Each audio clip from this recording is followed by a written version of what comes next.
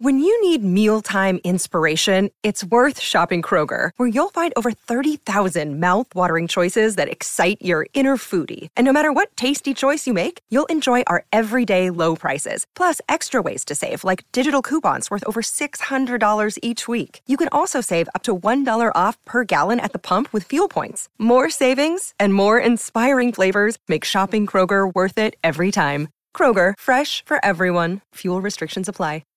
With the new Chevy Silverado, you might be driving in this. But with the Silverado's redesigned interior and large infotainment screens, it'll feel more like this. Introducing the new 2022 Chevy Silverado. Find new upgrades. Find new roads. Chevrolet. All Gamecock Central podcasts are recorded with Anchor, which is the easiest way to make a podcast. Anchor gives you everything you need in one place, and you can use it right from your phone or computer, and it's absolutely free. The Anchor creation tools will allow you to record and edit your podcast right there on the app so that it sounds great. Then they'll distribute your podcast for you so it can be heard everywhere, like Spotify, Apple Podcasts, and Google Podcasts, plus many more. You can easily make money from your podcast with no minimum listenership with ads like this one. Download the Anchor app or go to anchor.fm to get started today. Welcome back into a special Monday episode of Another Carolina Podcast, our no huddle edition that we're going to do all football season at least. That's our plan anyway. I'm Wes Mitchell with Chris Clark. We'll still do our Wednesday shows, which we do from the 107.5 studios, and then we actually are going to do the Monday shows remotely if we can make that work. Of course, we'll look ahead a little bit to Missouri, but mainly going to look back on South Carolina's loss to Alabama on Saturday, 47-23. And, I think off top, Chris, first of all, I think just a game of missed opportunities for South Carolina. The score being what it was, obviously, you wouldn't say from the final score that it was a close football game, but I think you start to sort of go through the game and the sort of games that turn the tide, no pun intended, one way or the other.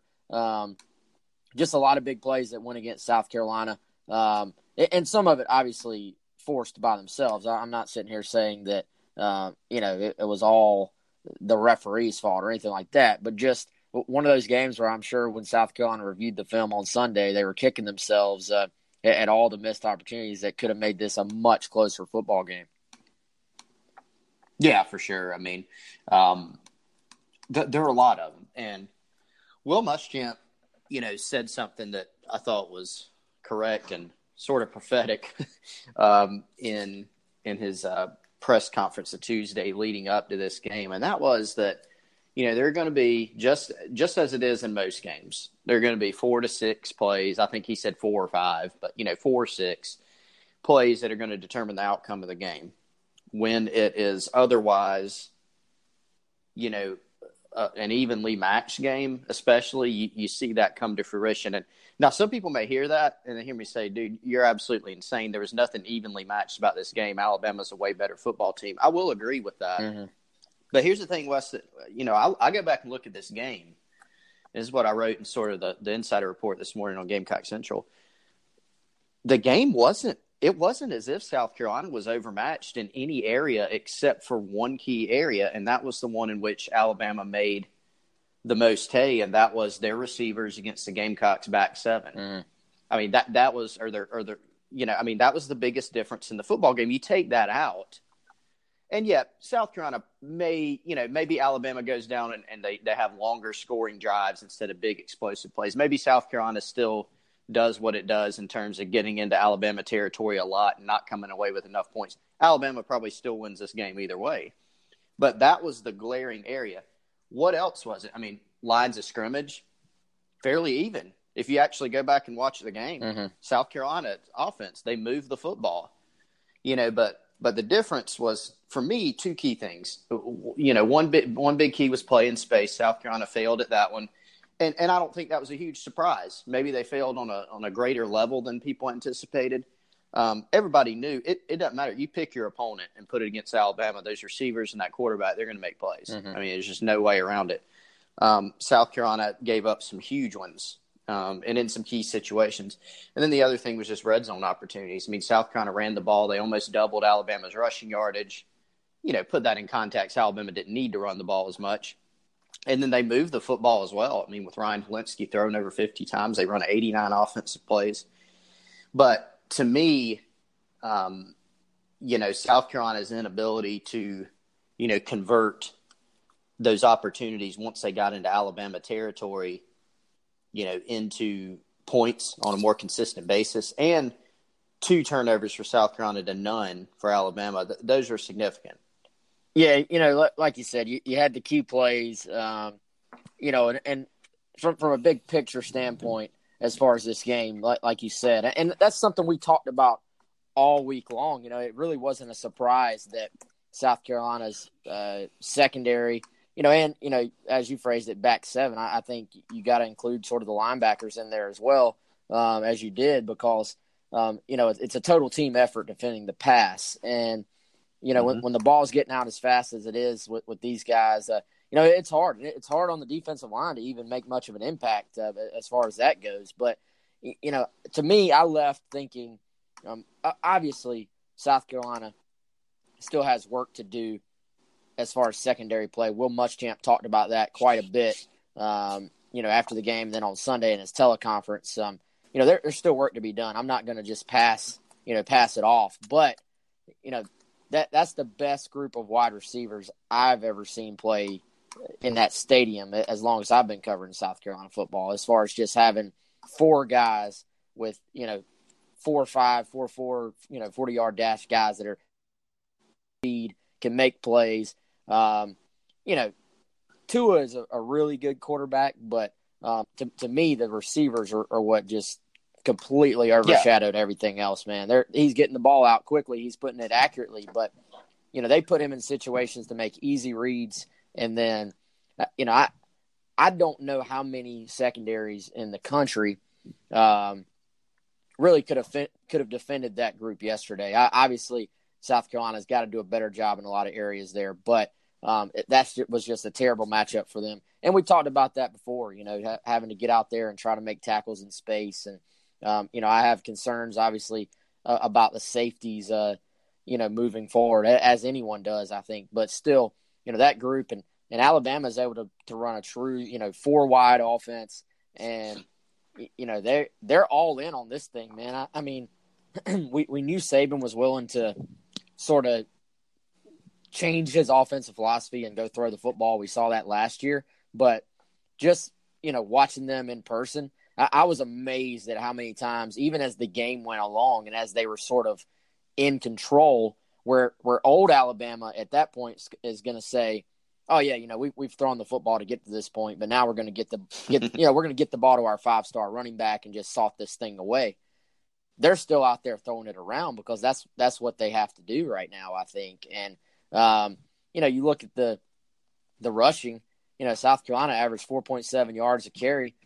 Alabama averaged 3 yards a carry. I mean, they weren't able to control the line of scrimmage up front as far as the running game goes. So they were sort of forced to throw it, and they just have the dudes to do it. And I think that's where some of your depth, the lack of depth for South Carolina comes into play, because we haven't really seen South Carolina have the guys that are ready, enough guys that are ready in the secondary to play a true dime defense. I think I saw it on a 3rd and long, where they had an extra DB in the game from their, added to their nickel package to make a true dime package. But, they really don't have enough guys they trust right now, I think, at defensive back, just to actually try to match up with a 4-wide set and see, sort of see if they could still stop the run doing it that way. So I just think that was a bad matchup for them.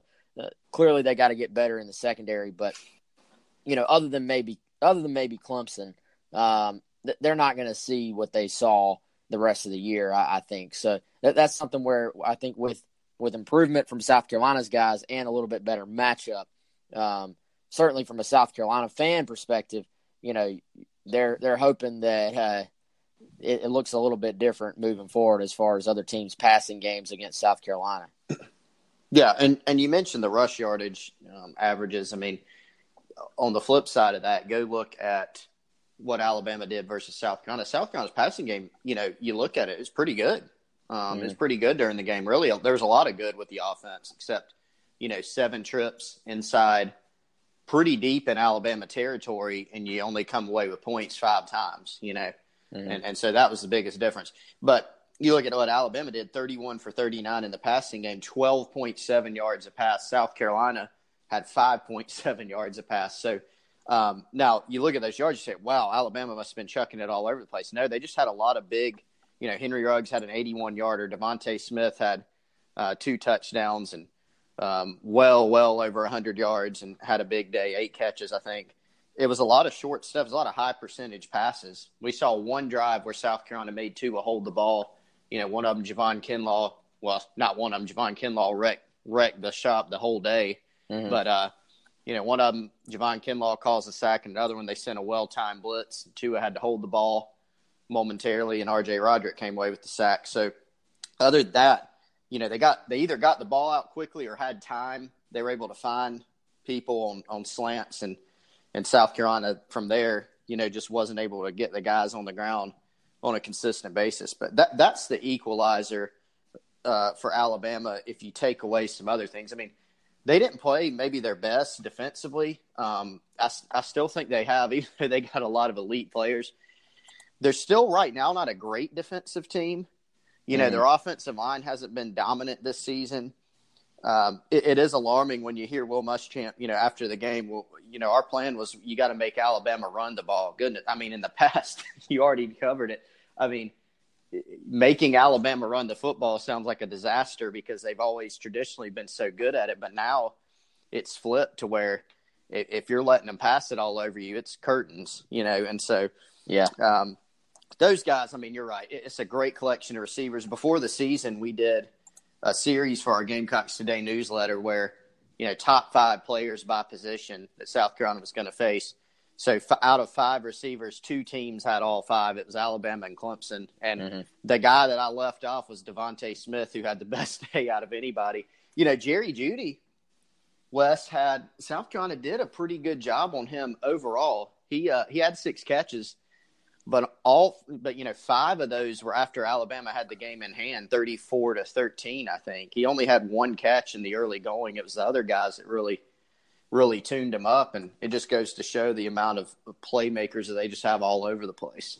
Yeah, well, dude, if you're not, not watching the game on TV, watching the game in the stadium, without an announcer calling out the names, and from my view, there were times when I didn't know which of their guys was catching the ball. Like they almost all just blended together because I'm like, okay, that was just one of the 4 super studs. Yeah. That because they all are, they're not really like there's fairly similarly sized. They're all fast as they can be.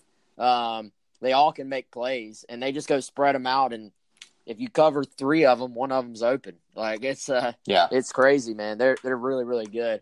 All right, so I feel like after that, the next big story, either the big penalties and the big missed opportunities, or Ryan Hilinski. So we can sort of go one or two ways there. I think that's of the stuff that happened in the game. What we've already talked about, plus those 2 things, probably stand out the most to me. So we'll go to just missed opportunities. You look the fake field goal. Which was turned out to be a great call by Will Muschamp. And, for everyone, myself included, I'll include myself in there, who has sort of questioned some of the conservativeness and stuff like that.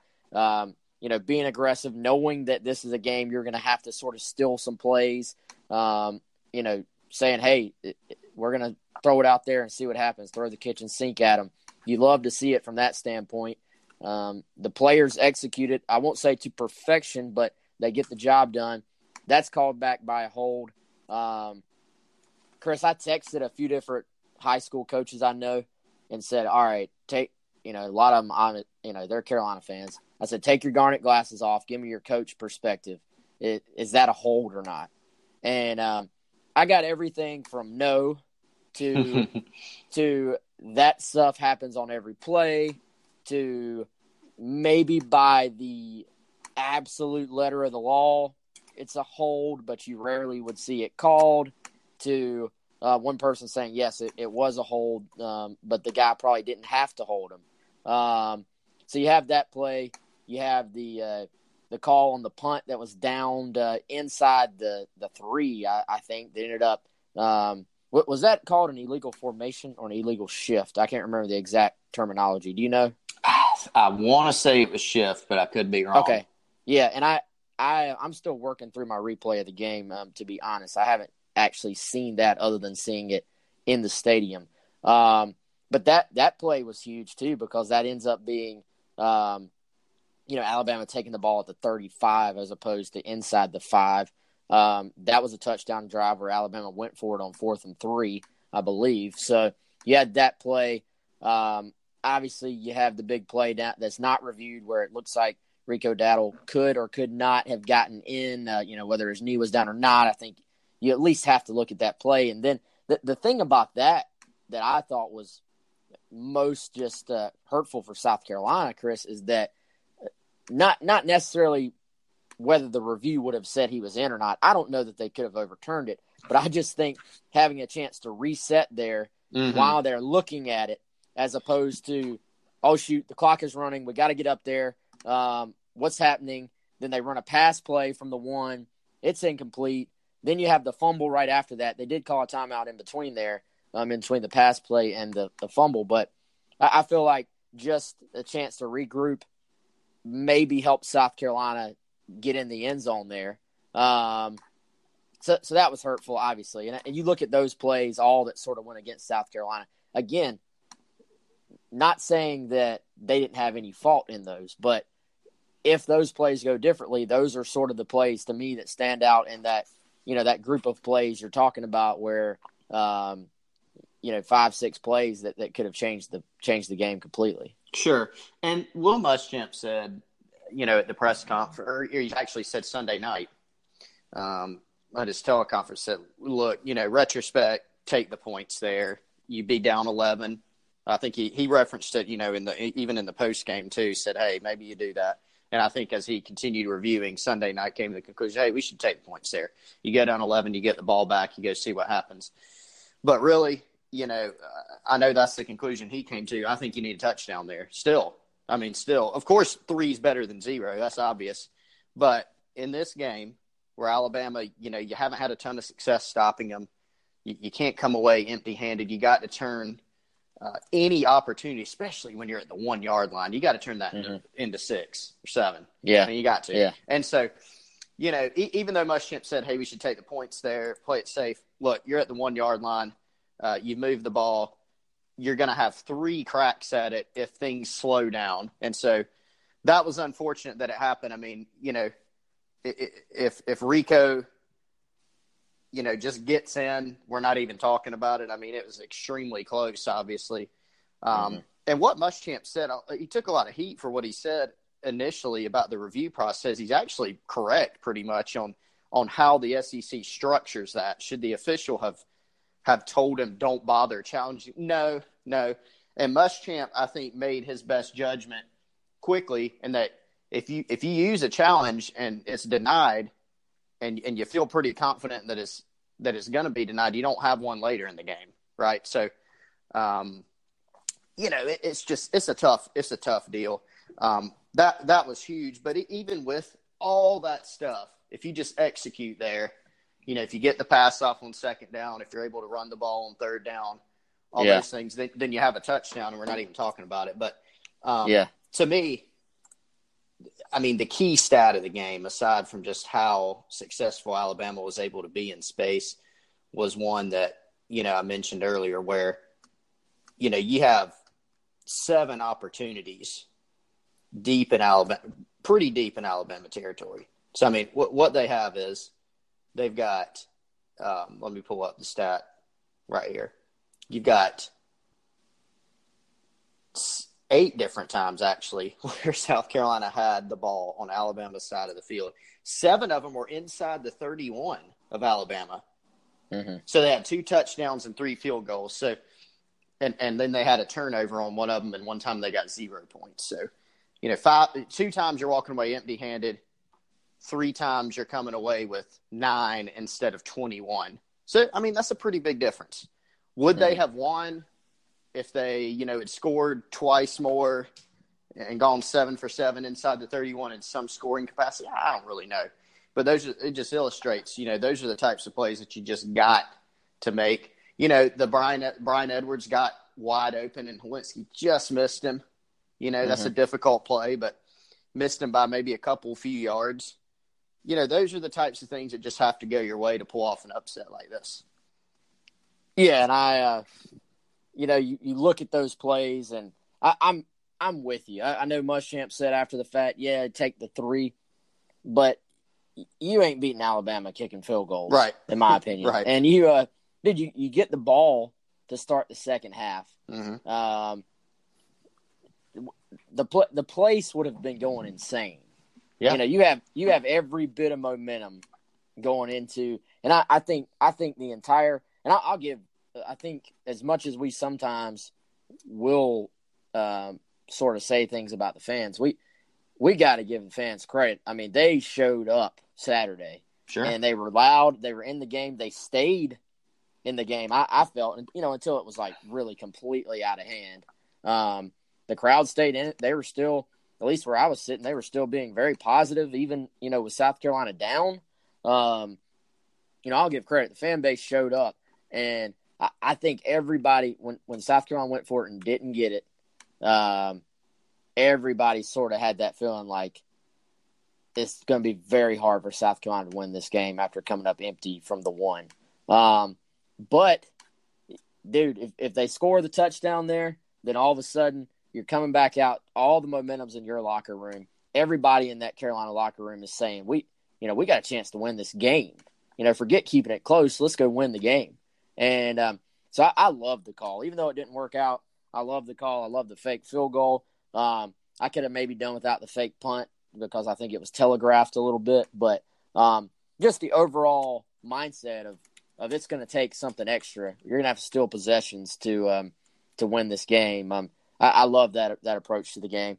I did want to ask you, do you think they got the holding call correct or no? On the fake field goal, obviously. It wasn't egregiously bad in the sense that if you go and you look at the rule, you could have called it. Markway was a little bit – because a lot of people, you think of holding of, okay, this guy's grabbing jersey, like, he's pulling a guy from behind, he's tackling him. There's none of that. If you go by letter of the law, I can see it. It's not like a pass interference, like the J.C. Horn pass interference, where it's just it looked like a ghost call. I mean, he sort of, I guess, ran into him. But, we've literally, like in football in the past, we've seen pass interference calls where literally the guy didn't touch somebody else. I'm not talking about South Carolina, just in football. We have seen that. Like, there's literally no hands, and you're just going, what is this guy even looking at? There was some obstruction that when you look at the letter of the law, and I don't have the rule in front of me right this moment, but, I went back and looked at it where you say, okay, if you go back and look at all the angles and you replay it over and over, you can see it. But is that called often? I really don't think so. I think apparently they said on the on the broadcast they had the former official come on and sort of give the explanation of, look, when you get out on the edge like that, when you're not on the lines and it's a little more obvious and has more to do with the play. And that's difficult to swallow because did they need that type of block or to that extent? Probably not. He may not score. He probably still gets the first down if I had to guess. It was difficult. I mean, that's a tough deal. It was not an obvious call, but I could see – I guess I'm talking in circles. I guess you could say, it was a hold. By the letter of the law. Yeah, but, man, if we call things by the letter of the law all the time, I mean, that would be – boy, there'd be a long, boring game. There'd be about 25 to 30 holding penalties a game probably. I mean, it would be – I mean, on the interior, people are just fighting down there. So, I think it was just more of a tough pill to swallow, and it was you could definitely call it ticky-tack. There's no doubt about it. There was an Alabama fan in the stands. I heard – I was just sitting there laughing at it. There was a Gamecock fan in my vicinity asked an Alabama fan, said, all right, what do you think? Was that holding? And the Alabama fan goes, yeah, he pulled him down. And you're sort of going, I don't know if he pulled him down, but he got outside the numbers a little bit, just a little bit. Yeah. I don't know if Markway sort of knew, hey, I can get away with this, or you're just trying to block, I can't remember who it was, probably some former 5-star linebacker out there on the edge. Yeah. Typically, I think you'd get away with it, but yeah. Which the somewhat crazy thing about this is I'm looking at the numbers right now. Alabama they had 11 penalties for 92 yards. Yeah. So they're getting called too. South Carolina had just 5 penalties for 32, but could they have been at worst times? Like terribly timed penalties for South Carolina. And once again, you take the complete air out of that stadium because you just had a Parker White touchdown. You know what I mean? Like to put your team very firmly in the game. Like you're feeling really, really good. Crowd is going insane, and then you just completely take the air. And then that's the thing. At that point, you might as well burn that play. You might as well literally take that out of the playbook and set it on fire outside at the Springs Brooks Plaza, because now you can't run that play again. You've worked on that play all week long, setting it up for that exact situation, and you get it, and your guys actually execute it, and it gets taken away from you. I think that's probably what burned the most, is they probably had that play ready, set up, it's in the holster, you fire it at the right time, you execute it, and boom. It's like it never existed. All right, let's get to Ryan Hilinski. I thought the kid, all things considered, man, played great. Obviously there's some throws he would want back. Every quarterback can say that. But for a true freshman, second career start, first SEC start, number 2 team in the country, I thought he gave his team a chance. I thought the guys played hard and played well around him on offense, man. I think they've sort of bought into this kid. I think they've said, hey, we know we've got to give it a little extra to help out our freshmen. I thought the guys around him played really, really well. Ryan still, did a good job of getting the football out. There were several times where I think there's an Alabama guy who's a half step or a step away from him, and he just gets the ball out of there. No fear. He puts the ball in danger every now and then, which you'll have with a freshman. But I just thought the poise, the natural leadership, the quick release, it was all on display. You really have to like the future of what this offense could be with Ryan Hilinski at South Carolina, especially, we'll talk, some recruiting maybe a little bit later on. But if they can keep putting guys around Ryan Hilinski, you got to like the future of this offense. Yeah, he's special. I think we've seen it. First week, you had it's just Charleston Southern type of thing. But what you look at is okay, how does he handle himself? If he handles himself poorly against Charleston Southern, not that great of an omen. And this goes for any player, but especially at quarterback. If he struggled against Charleston Southern, not a good omen. So not only did he have a great game, but he showed all types of different things, whether it was pocket presence, even though he wasn't under duress a lot in that contest. The different types of throws he can make, touch, accuracy. He can throw it sidearm, moving to his left and throw across his body. He can zip it in there on slants. And that continued against Alabama, against a much, much better football team. You're right.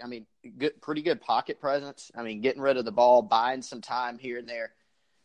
You look at just some of the throws he made. The one to Shi Smith, was it sort of a dangerous pass? Sure. But go back and look. Go back and look at when elite teams play each other, and typically they have an elite quarterback. The ball's in danger sometimes. Receivers go and make plays. You got to trust your guys, and that was. It was a great throw because it worked. And a great catch. But you look at the ball late in the game. The game's out of hand, but the ball to Tavian Feaster, I mean, where he he drops it in. I still don't even know how he got it off, but he sort of whips it around a defender who's right in his face and drops it right in. He can just make all the throws, and he's unflappable. You know, he's a guy that he's just a different type of kid, and that's what you love to have at quarterback. You know, when you go back and look at all these great quarterbacks, and I don't know if he'll get there. Obviously, you got to have a great team around the guy, but you know, you go back and look at them, they all have some special type qualities, and I think that's what he has. I think you look at the end of the game when they get the late score to Kyle Markway there at the end on another really nice throw, you know, and Hilinski and Brian Edwards and Markway sort of huddle up and have a little powwow there at the end. I thought that said a lot, you know, just about the belief that they have in them and sort of the togetherness. I thought that was really interesting. Yeah, and I like your point, man, about the sort of the sidearm throw. He almost at times, and I think we've seen this with quarterbacks more. It's sort of a newer trend, I think, just sort of the throwing the ball from different arm angles to avoid a ball getting batted or, you know, a guy's in your face. It's almost like a shortstop in baseball, you know, just being able to flick the ball. And I wouldn't say his feet are always set from a traditional standpoint of like, hey, here's exactly how you robotically want your quarterback but it works for him. Like, I feel like he finds his balance, whether it's like he has a nice balance point, whether it's traditionally exactly the way it's supposed to look or not is what I'm trying to say. I've been trying to think of comparisons, man. And again, I think when you start throwing out comparisons to big name quarterbacks, people say, oh, you know, you're comparing him to an NFL guy or whatever. I'm not saying he's there yet, but I've been trying to think of who the skill set or at least who the style of play matches. On the field, is there anybody, either Carolina quarterback, I know you hate comparisons, that's why I'm putting you on the spot, or a current player in the NFL? I mean, dude, I'm thinking the sort of arm slot thing, the fact that he sort of extended play. At times, dude, it was like he was sliding to his left, and then it's like, boom, set his feet, fire, and the ball is out. I almost got like a little bit of Aaron Rodgers as far as like the style of play in the pocket, like just flinging the ball out of there, getting it out fast. Now, Aaron Rodgers has a freaking cannon.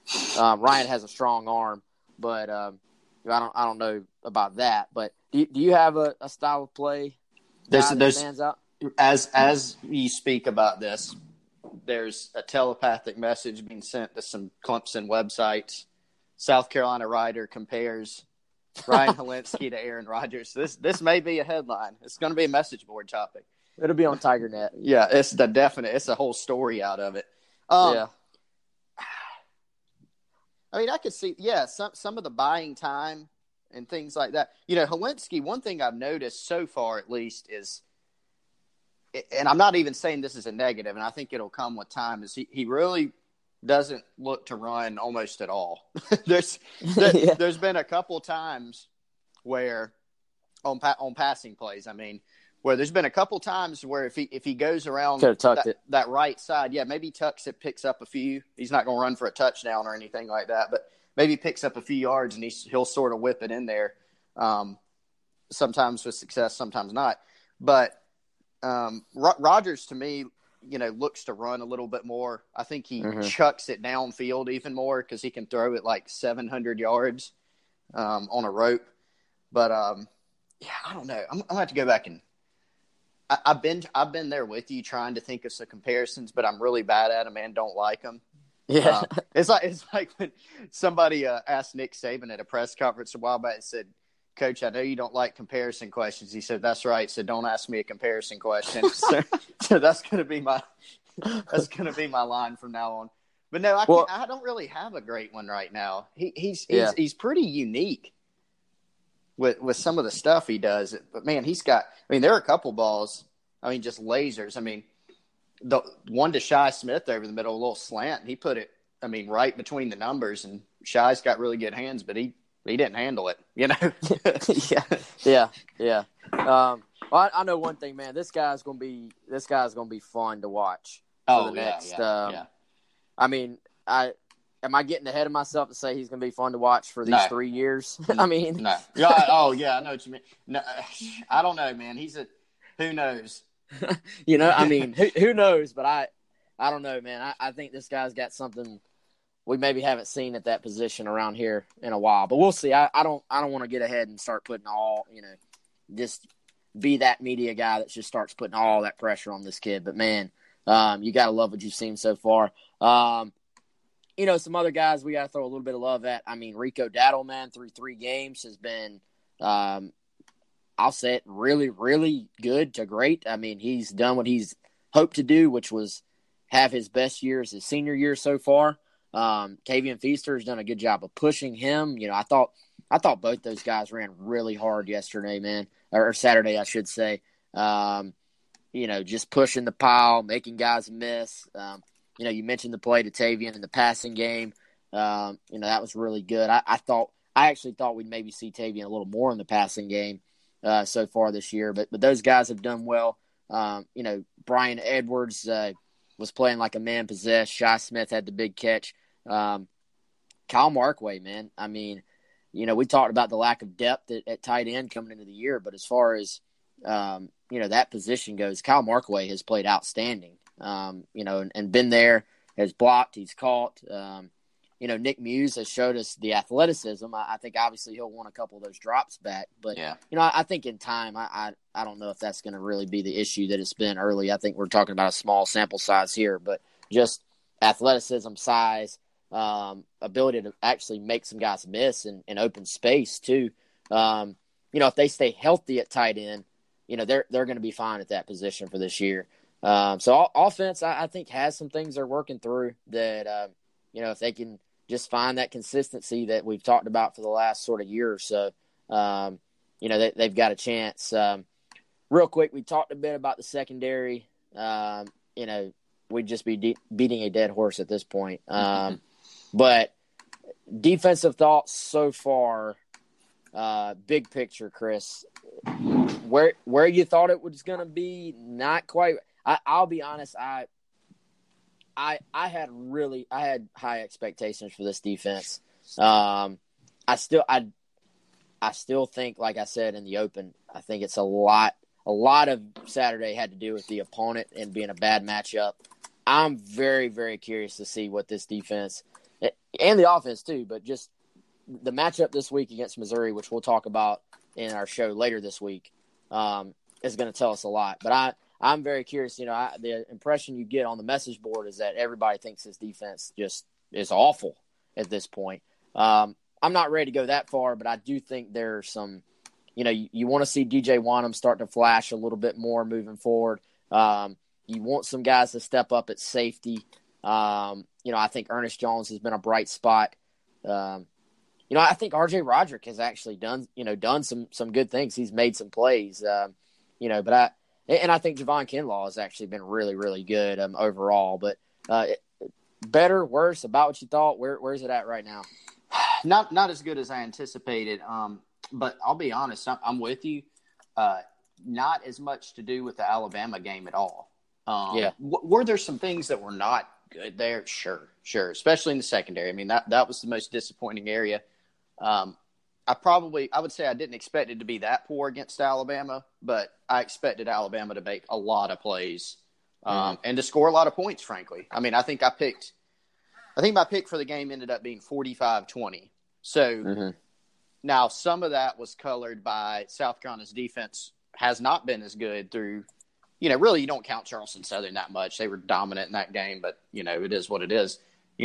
I think, had South Carolina been much better against North Carolina, I don't know if that would have adjusted really what I thought about Bama. I mean, I maybe like if South Carolina would have dominated North Carolina defensively, maybe I picked Bama to score like 38.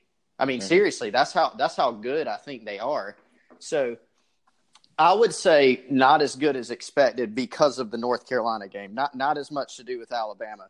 The North Carolina game, South Carolina sort of alternated between really good and really bad, Yeah. And some of the plays were, dropping an interception, for example, that really could have changed the game, or And there were a bunch of plays. I wasn't the play that lost it, but I mean, 2 90-plus yard drives with some major breakdowns are difficult to swallow, and that was the most glaring thing. So, I think we'll know more against some more evenly matched opponents, whether it's Missouri, Kentucky, Tennessee. I just don't you don't get too up on the team's performance in any phase of the game against Charleston Southern. You don't get too down about it because of Alabama. You look at – I mean, you look at the amount of points, for example, this team scored last year. And it's a lot of the same guys, right? I mean, it's the same quarterback. It's the same receivers. Here's what they did last year. They scored 45 against A&M, 62 against Ole Miss. They scored 65 against Arkansas, 58 against Tennessee, 29-0 against LSU, 52 against Auburn, 35 against Georgia, 45 against Oklahoma. They only scored 16 against Clemson. That was their worst game for sure. And obviously that Clemson team was pretty doggone good because they won the national title. But they rolled over people, even teams that were certainly better than South Carolina defensively last year and had better defenses than probably that South Carolina projected to have this year in some cases not. My point is Alabama's really good. So I don't think you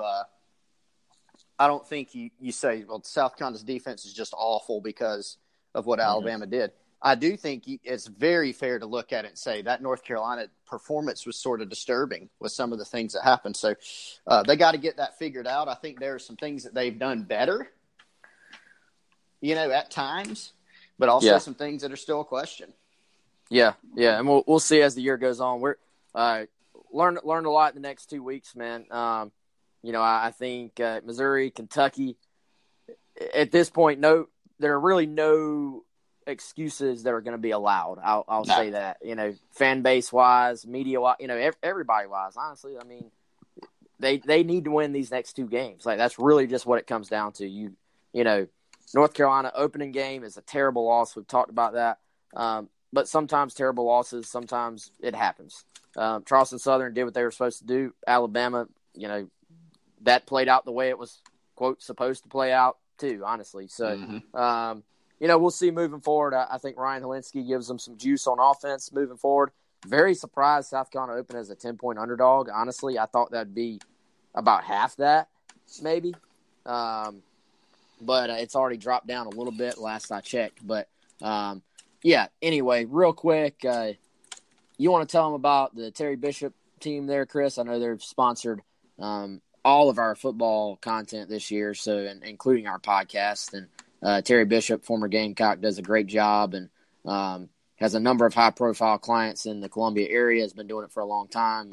So you want to tell them about him real quick? Yeah, Terry Bishop, former Gamecock quarterback, 36 years of real estate experience. So he knows the Columbia market. He knows people around Columbia. So if you're looking to buy, sell, invest in real estate, he's a pretty obvious call because he's a Gamecock guy, Gamecock supporter, and he does an outstanding job. I mean, he knows what he's doing. So he's got a Cockaboose for sale right now if you're interested, and obviously a number of properties that you can take a look at if you want to invest or buy. If you need to sell your home, give Terry Bishop a call.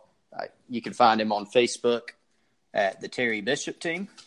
tbishop.breg@gmail.com is how you can find him via email. And if you want to call him, it's 803-665-1442. So we appreciate him supporting our content. Yeah, and also I want to thank Slotsky's Deli. We do our Slotsky's Deli Pick'em contest every single week, and you can win a free $60 tailgating package. We've already given away a couple of those so far this year, and today I'll be going through seeing who had the closest score in the Alabama game, and we'll be sending one of those off as well. So, me and Chris and Pearson eat Slotsky's about every Wednesday. So we'll be checking that out again Wednesday, and that's when we'll have our next show. And did we hit it all, Chris? Is there anything around the SEC that caught your attention? I know we didn't really give any scores this time. Anything that caught your eye? Well, the most interesting game to me probably was the Florida-Kentucky game, just because of the fact that, that's a couple of, I guess, the games that you could call swing games going in for South Carolina. whether or not you think they'll win or lose. I think there's sort of a split in them. Florida, probably not a top 10 team to me. That's still sort of bewildering a little bit. But they lost their starting quarterback, Felipe Franks, nasty injury. Backup Kyle Trask came in and played very well. So that's been the interesting thing. 3 SEC East quarterbacks with Jake Bentley, Terry Wilson of Kentucky, and now Felipe Franks all out by week 3. But the backups playing good football is the interesting thing. I mean, Sawyer Smith for Kentucky's done a pretty good job. Florida comes back and wins that game. So just a lot of intrigue to me around that one, and an interesting result with Florida coming back 26-21 and winning. Definitely. I want to thank everybody for listening today and listening at all times. I want to remind you to rate, review, and subscribe. You should be able to get this podcast really anywhere that has podcasts. So whether it's Apple Podcasts, I think we're on Google Play now, SoundCloud, Spreaker, YouTube. Very popular. If you like YouTube, you can actually listen to us there too. That's been interestingly a very popular place for people to listen to the podcast. So for Chris Clark, I'm Wes Mitchell. Check out all of our content on GamecockCentral.com. We didn't hit much recruiting, but we do have some recruiting notes that are on the site right now, including a guy that you need to pay attention to this week. I think that South Carolina has made a big move with. So if you're a subscriber, check that out on Gamecock Central. For Chris Clark, I'm Wes Mitchell. We'll talk to you all on Wednesday.